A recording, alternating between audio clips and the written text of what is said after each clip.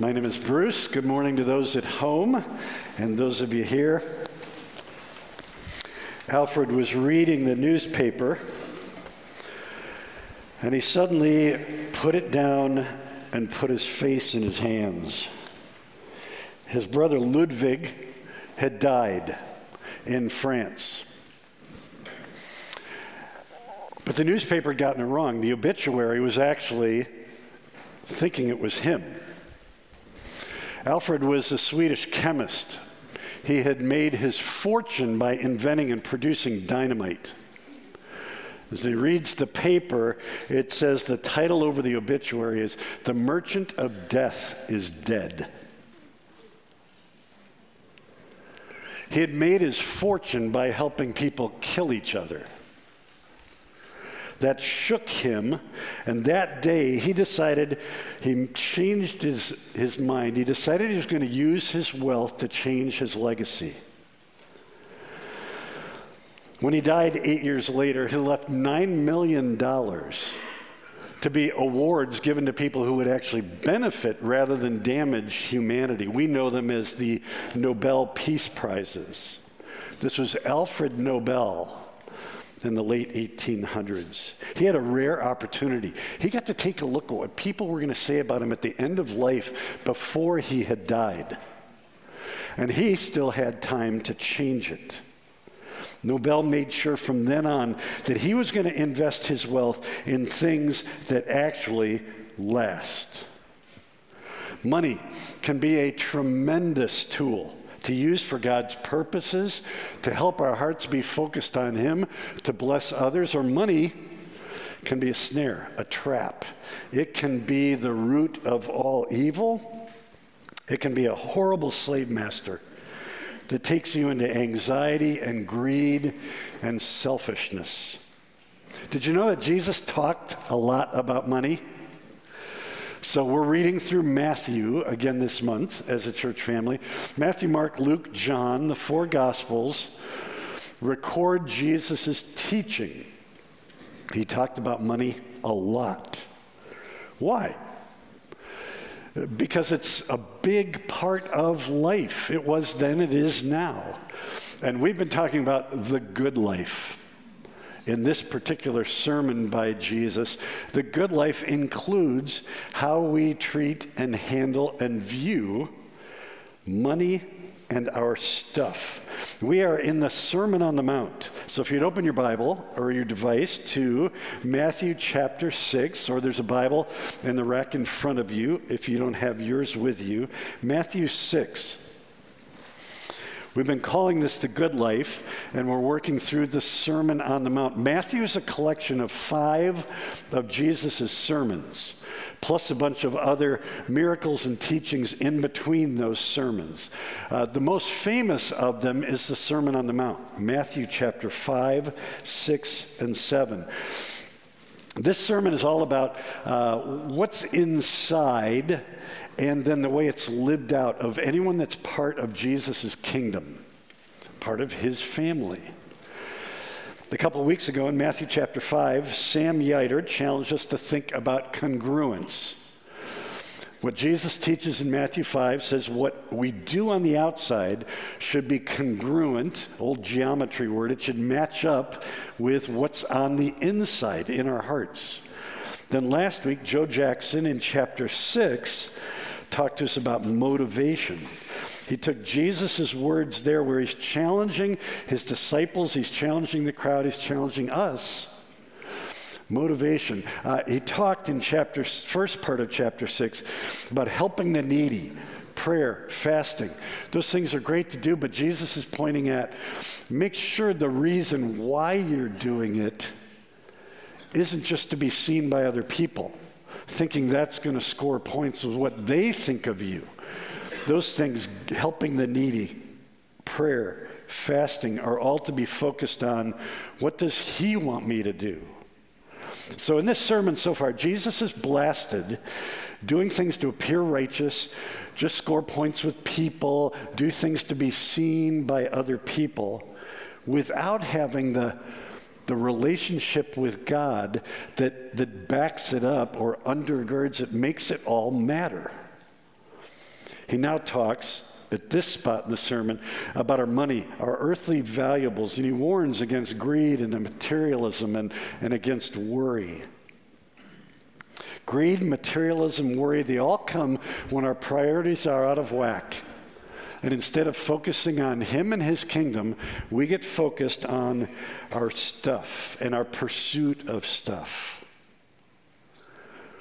Yeah, Jesus uses in this passage, we're at verse 19 of chapter 6, he uses 3 word pictures: treasure, light, slavery. We're going to spend most of our time on the first one this morning. So follow along with me as I read in Matthew chapter 6. We pick up the sermon at verse 19. Do not store up for yourselves. It would actually be translated, stop storing up for yourselves treasures on earth, where moth and rust destroy and where thieves break in and steal. But store up for yourselves treasures in heaven, where moth and rust do not destroy and where thieves do not break in and steal. For where your treasure is, there your heart will be also. His first word picture or metaphor is treasure. Treasure, there's a wrong way to handle treasure and there's a right way to handle treasure. The wrong way is to be selfish, to store up for ourselves, store up treasure on earth. Why is that the wrong way? Well, the things that we think are so valuable here are actually very vulnerable. Moth and rust, corrupt. Take a look at the left rear of my car. The salt in the winter does it to all our vehicles. They start out looking great, and then they're vulnerable. Thieves break through and steal. That phrase never made sense to me until somebody wrote, the way a house would be built, house would have mud brick wall or a mud stucco wall. How do you steal? You don't bother going through the front door, then knocking it down. You just break a hole in the wall and go in and steal. They break through and steal. In Jesus' day, today, it's that 401k that had just dropped because the price of oil went up and stock market is nervous. And so it is things like stock market recessions, inflation. Your savings account is worth today 7% less than it was 2 months ago. Isn't that good news? Vulnerable. Just this week, Department of Justice arrested a couple in New York City. These two had stolen $4.5 billion from Bitcoin. Thieves break through and steal. Somebody had breached the security measures and did 2,000 transactions, taking people's Bitcoin, selling it off, and using the money. $4.5 billion. Vulnerable. See, money can be a great blessing. Jewish theology in Jesus' day, if you have wealth and you have money, and all of us would be in that category, you have wealth and money, that means God's smiling. Because the people who are wealthy are blessed by him. The poor people, oh, there's something wrong with them and God. Bad theology, but that would have been the view. As we're reading through Matthew together, we learn through the book of Matthew, there are a number of parables, stories that Jesus teaches to take people's eyes away from money and stuff and storing up here, to focus instead on how to not have it ensnare our hearts and instead be something that we use for the sake of his kingdom. There is a right way to handle treasure. It's verse 20. Store up for yourselves treasures in heaven. Well, what's that mean? It's a phrase in Jewish literature. It means what you do here, do things here with a view to what it's going to mean long term in eternity. Focus on doing the things that are going to store up for then. So like what? Well, there are treasures that we have because of the good news of the gospel. When we come to know Jesus as Savior, when we turn away from sin and we choose to trust him and join his family, we get some treasures that cannot deteriorate or depreciate. We never lose them. We get the treasure of prayer. We get the treasure of knowing we are unconditionally loved. When we trust Him, we get the treasure of forgiveness. We get to anticipate a welcome into heaven. We had 3 funerals this week. Beautiful flowers from a funeral. Anticipating welcome into heaven. And we got to celebrate that this week. The treasure of peace. I know things are right with God. I'm still a mess, but things are right with God. We get joy because there's a purpose to my living that's beyond me. We get freedom over sin, bad habits, things that held me in the past. Those are treasures that cannot deteriorate. They are not vulnerable. What about other treasures? How do we store up for ourselves treasures in heaven? What things really last and endure? Well, it's things like people. Investing spiritually in somebody younger and in somebody older. That can't rust or rot or be stolen. It's acts of mercy and generosity. That's doing good in Jesus' name. Our Bless Project back at Christmas. Our emphasis all this year on bless our neighbors, our coworkers, our friends. We just finished studying 1 Peter. It's suffering for Jesus' sake. It's forgiving one another. Store up treasures for yourselves in heaven, where the decay and the theft doesn't happen. There's a wrong way to handle treasure. There's a right way to handle treasure. And there is a conclusion, verse 21. It's the heart and wallet connection. There's a string from your heart to your debit card. There's a string from your heart to your checkbook. There's a string connecting your heart and your wallet. The things that we treasure the most and invest in the most are the things that are going to dominate our hearts. My wife and I, here's one illustration. My wife and I this week were looking for something down in the basement and digging through my Foot Locker from when I was a kid. And I need to publicly repent today. I've told the story for years.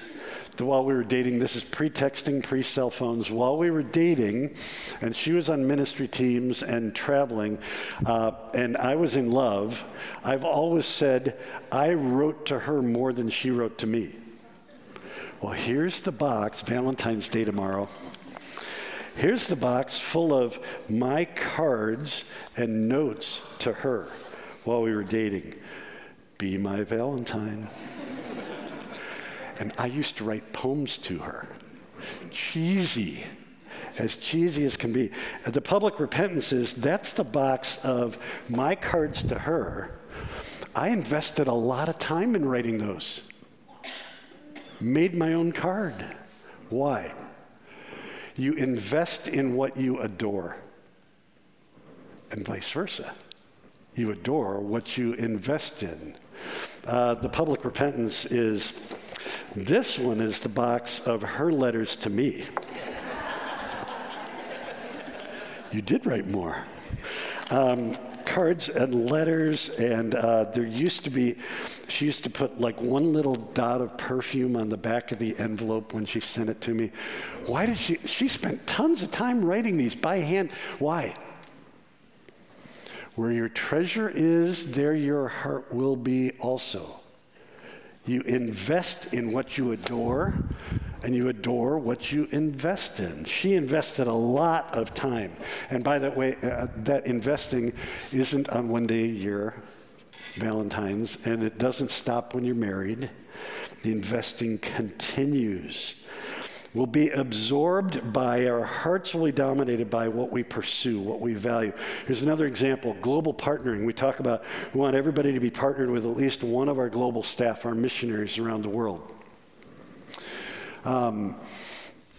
You aren't going to care what's going on halfway around the world until you're giving toward the work of one of those missionaries.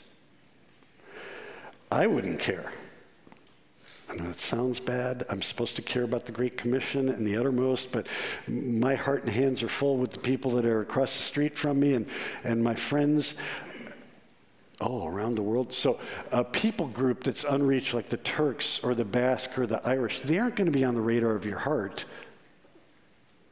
But start giving, and guess what's going to happen to your heart?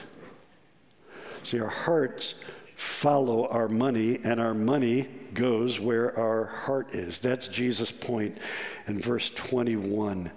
And our hearts can't be in two places at once. His emphasis here is we're going to either look at our money and our stuff as tools, and we're focused on the King and his kingdom. That's the Sermon on the Mount, the good life. Money has its place in the good life, or we're going to be focused on it and not on the King.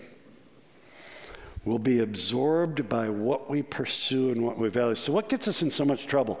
I made a list of priorities busters. They're on your outline. You could come up with a different list. Number one is, who, me? I don't have much money. Because it's so easy from early on. High school, yeah, I'm working a part-time job, but I don't have money. College, I've got a part-time job, but I'm paying tuition. Young marrieds, we're paying off our school debt, and we've got all the expenses on the kids, and we can't focus on what we do with our money yet. We're just trying to stay above water and not drown. Did you know that if you have a part-time job as a person in the U.S., you have more money than most of the people around the globe? Part-time job. Our brothers and sisters in Cuba, standard of living obviously is different. It's under communism. Most of the folks there have to get by on rationed food, and they make between $30 and $50 a month. Who, me? I don't have much money to be accountable for. Oh, we are so blessed to be a blessing. Turkey, average income there is $9,000 a year, and right now the inflation is so bad we want to whine about 7%. It is so bad in Turkey they can't feed their families right now, today. Second priority buster, things that get us off of generosity, get us off of, I want to honor God with money and my stuff, and onto self. Normalized luxury. There are things that we now consider so normal. Our cell phone, our unlimited data package, our streaming services, whatever we like to watch at home. Those are things that most places in the world luxury. But we've gotten used to them. They're so normalized here that they take a lot of our attention. Third one, discontent. The passage that talks later in the New Testament about the love of money is the root of all evil is actually a paragraph about contentment. It's discontent that drives us into, I have to have more, I have to have more, I have to have more. And that discontent takes us to a spot where our soul is dissatisfied and focuses on the wrong things. Fourth one, stockpile mindset. This is the idea that, if I'm going to be a good manager, I need to be responsible and plan for the future, right? And you talk to a financial planner and they'll tell you, people's biggest problem is they are fearful their life is going to go longer than their money. And so they need to stockpile and prepare for the future. Now, do we need to prepare for the future and be wise with what he's provided us now with a view to then? Yes, Proverbs talks about the ant who stores away food and says it positively. There's a whole nother sermon on storing up for the future. But Jesus gave a parable of the rich fool. It's in the book of Luke. One of his teachings that dealt with money said a farmer had a great year, bumper crop. Couldn't fit it in his barn, in his silo. He says, what will I do? I know what I'll do.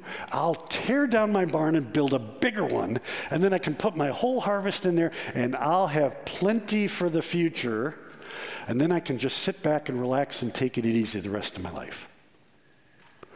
And God's message in that parable, he says, rich fool, your life will be demanded of you tonight, and then who's going to have everything that you stored up for yourself? See, that guy was living by the wrong treasure approach. Store up treasure for yourself. That's what he was doing. And the punchline at the end of that teaching is, be on your guard against all kinds of greed. A man's life does not consist in the abundance of his possessions. So our priorities get messed up when we focus on stockpiling for ourselves. Fifth, secrecy and financial shame. Ever made any dumb financial decisions? Oh, ask me after the service. I'll tell you about the encyclopedia set that I bought when we had no money. I think we opened it once. And I have a lot of other ones that are much dumber and more consequential than that one. We've all got things that we wish we could redo that cause us to feel ashamed of how we used what we had. But those don't have to determine our fiscal future.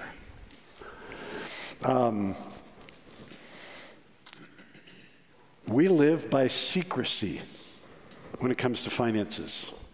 So Joe took us in chapter 6, verse 3 and 4, as you're giving to the needy, don't let the right hand know what the left hand is doing. And we have taken that, we meaning lots of churches, to be, well, you're giving a secret.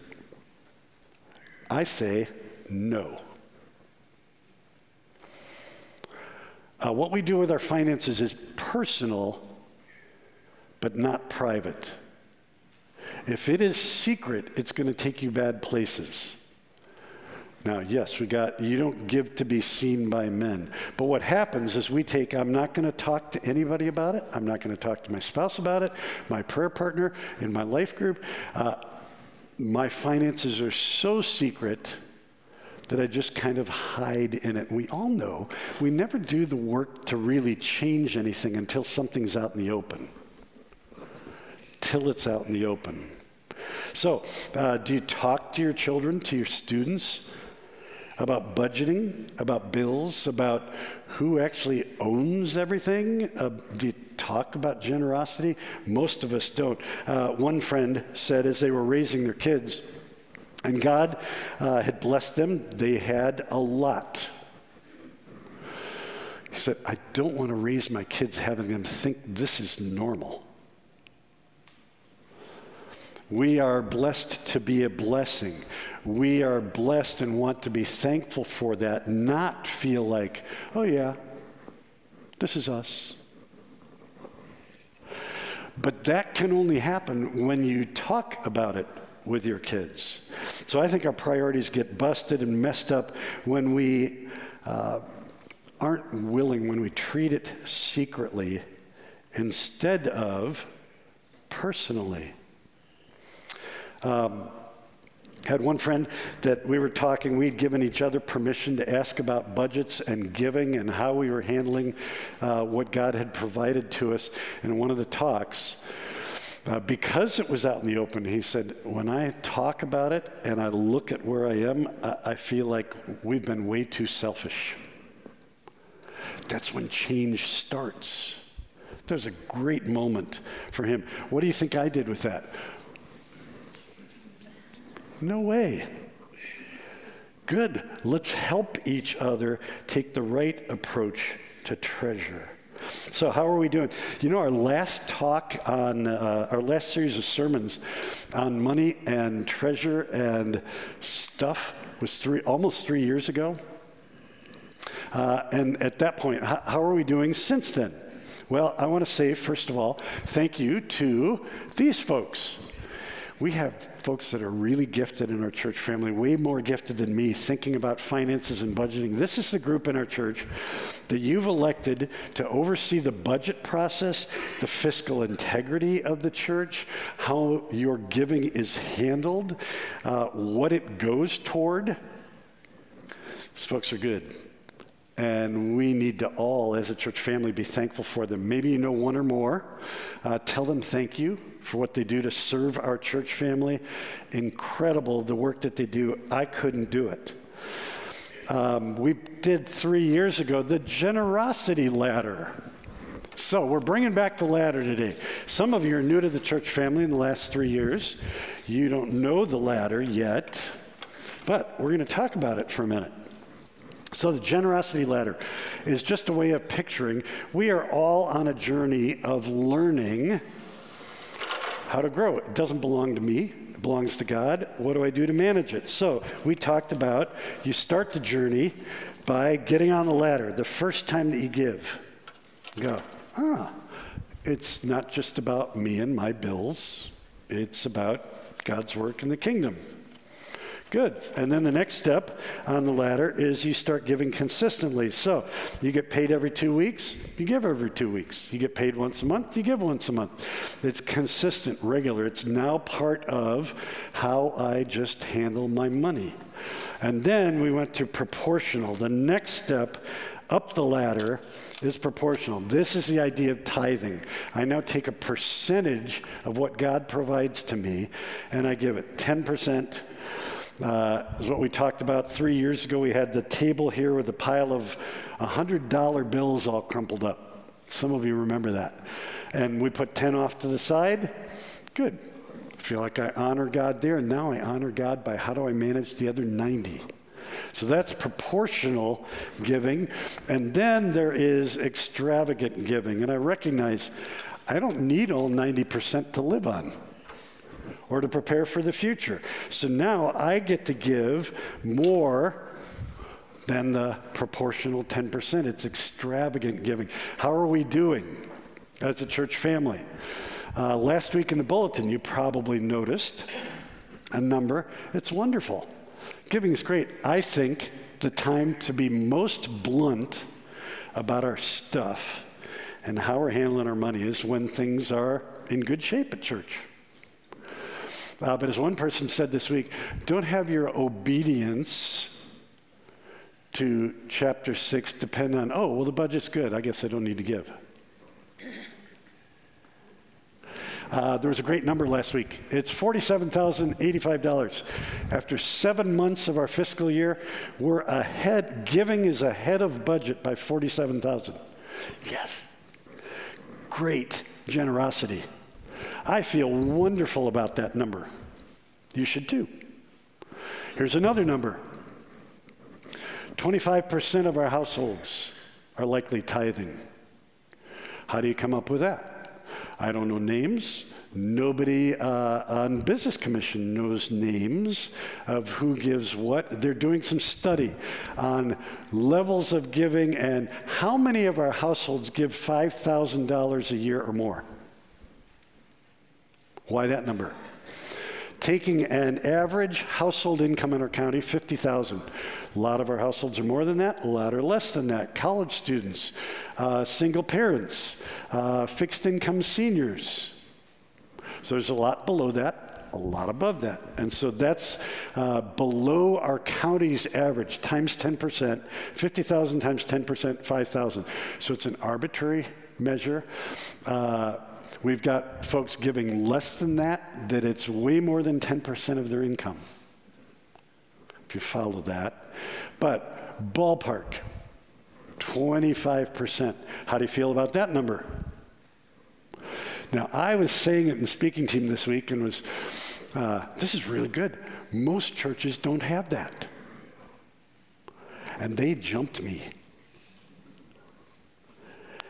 and encouraged me to jump us. We happy with 20? Yep, we're obeying Jesus 25%. Way to go. Now, there's a bunch of reasons, but what I want to say this morning, that generosity ladder, there is great joy and impact and purpose getting on these rungs. So I want to invite. There are all kinds of reasons you might be in the 75% category, but I want to invite you into the joy of that and let you know there is help on being able to take the first step onto the ladder. We'll talk about that more in just a moment. Money can be a tremendous tool to use for God's purposes and bless others, or It can be a root of evil, a horrible slave master. It can cause anxiety, greed, and selfishness. We want the former, not the latter. Okay, the other two metaphors. Metaphor number 2, light. So, Matthew 6, verse 22. The eye is the lamp of the body. If your eyes are good, a word that means sound, they're functioning. If your eyes are sound, your whole body will be full of light. But if there's cataracts, there's blindness, there's blurring. If your eyes are bad, unsound, your whole body will be full of darkness. If then the light within you is darkness, how great is the darkness? What does that have to do with this part of the sermon? Money and stuff and possessions.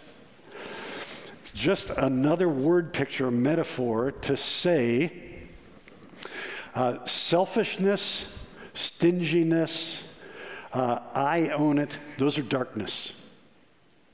When I'm there and my priorities are busted up and blurred, it's going to be like I'm walking around in darkness. When my priorities are on the King and his kingdom, and how can I store up treasures in heaven and use money the way we want to, then I can see well. I can see where I'm going. That's the picture. The third metaphor is the next verse, and it's slavery. Slavery. No one can serve two masters. These aren't just employers. He's using the words tied to slavery.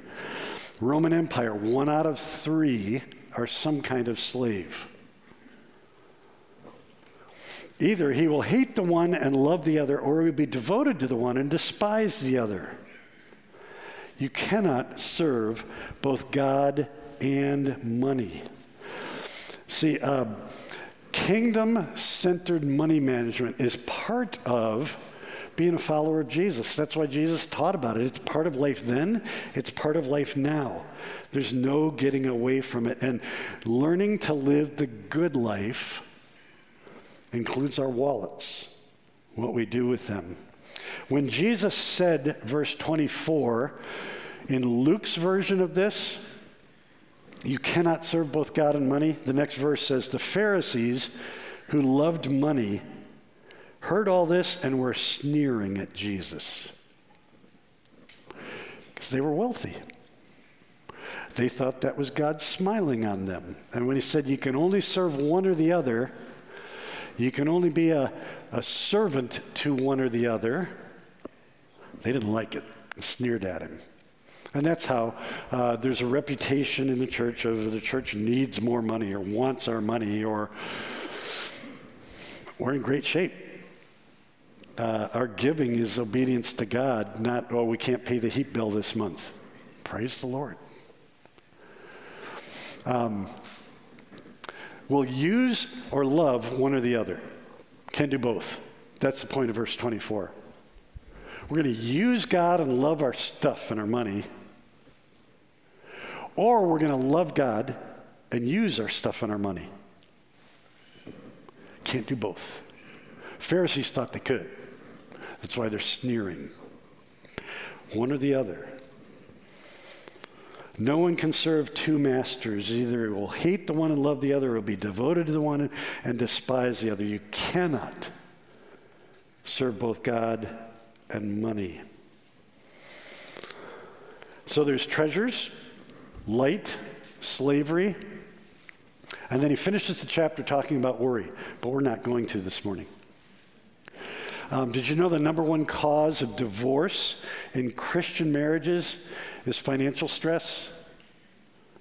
It's finances. We know, all of us have, there are things that cause us to worry about money and paying the bills and kids' education and health expenses, and worry is part of the package. So the rest of the chapter, Jesus addresses worry in their day and in ours. Here's the short version. You are either going to trust that God knows how to take care of you and meet your needs, or you're going to spend your energy trying to figure out how you take care of you and meet your needs. Now, lots more to say about the end of chapter 6. So I invite you on April 21st. Your outline has the wrong date. April 21st, we're going to do a seminar. The topic is going to be worry and anxiety. And we're going to deal with the rest of the chapter and some other things. And it's several people from our discipleship counseling team that are going to offer some training on that day. And we're just going to say everybody has junk. There is COVID junk to worry about. There is family junk to worry about. There is financial junk to worry about. There is world junk to worry about. Does God have anything to say about worry and anxiety? And so I invite you that day to come. We're going to address this in a way that's helpful to those with little or no church background. So we've been talking about bless and focus on your neighbor and your coworker. So as you are listening and you hear people that are struggling with anxiety and worry and stress, invite them, offer to come with them, be a blessing to them, and we'll tackle more on worry together then. Now what? What do we do? 3 things to finish. 1, you have to settle the issue of ownership. Who's it belong to? What's in your checkbook? What's in your account at the bank? What's in your savings? Who's it belong to? If you worked hard for it and it's yours, you own it, then everything here is God just taxing you. Have to settle the issue of ownership. If all 100 is his, then it's just a matter of how do I honor him and store up use it to store up treasure in heaven in ways that please him. If he owns it all, it doesn't feel like tax. It feels like, a journey. I want to learn to be a more generous, less selfish person. Second, get on the ladder. Wherever you are, how have you done since 3 years ago when we talked about it then? Are you a rung or 2 higher? Have you taken a next step up? Has life changed and you've fallen back off the ladder and it's time to get back on? Generosity, someone said this just a couple of weeks ago, generosity is not about getting money out of your pocket. It's about getting greed out of our hearts. That's good. One of our church values, we will always be known for our generosity. Third, you begin with a budget. It's the map. It's the starting point. Some financial planners estimate that maybe 5% of households actually have a budget.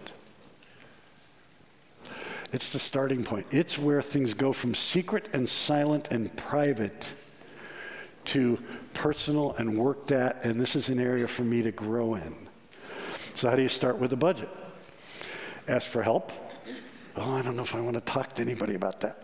You can do it yourself, but we all know we're blessed with folks in our church family to help you get a plan and crunch the numbers and be able to start working the plan. And if it's your dumb choices in the past that are holding you back, that doesn't have to determine your fiscal future. I put on your outline the Crown website. They have all kinds of help there. They call it the Crown Money Map. There are things on a budgeting spreadsheet. There are all kinds of tools to help. It's a great spot to start. Great spot to start. We're going to, in a moment, sing together about, we're going to end our service singing, Be Thou My Vision, because this is, if my vision is my stuff and my stress and my worry and my struggles, I'm going to have a hard time breaking out of the worry, anxiety, and selfishness that comes with that. It's once I turn my vision back to the King and his kingdom that I can see money differently It's a tremendous tool to use for God's purposes and bless others, or it's a horrible slave master, causing anxiety, greed, and self-indulgence. We want to focus on him. Would you stand with me and let's sing.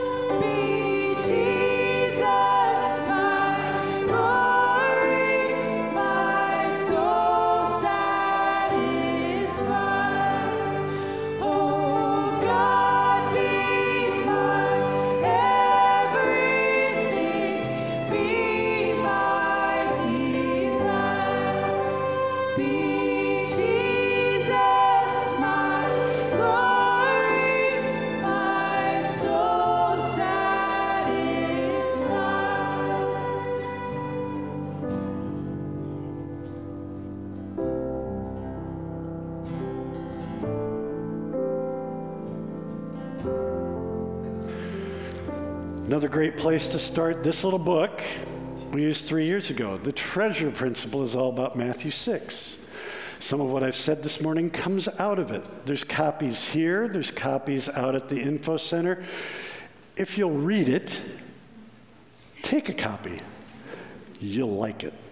Let's pray. God, we come to you as the giver of every good and perfect gift. First of all, Jesus, relationship with you, forgiveness, salvation, and then a direction for life and a purpose for our stuff and our work and our earning. Thank you for giving us direction from your word. We want to follow you well and be people that bless others well. We pray in Jesus' name. Amen. Church family, you're sent to be a blessing.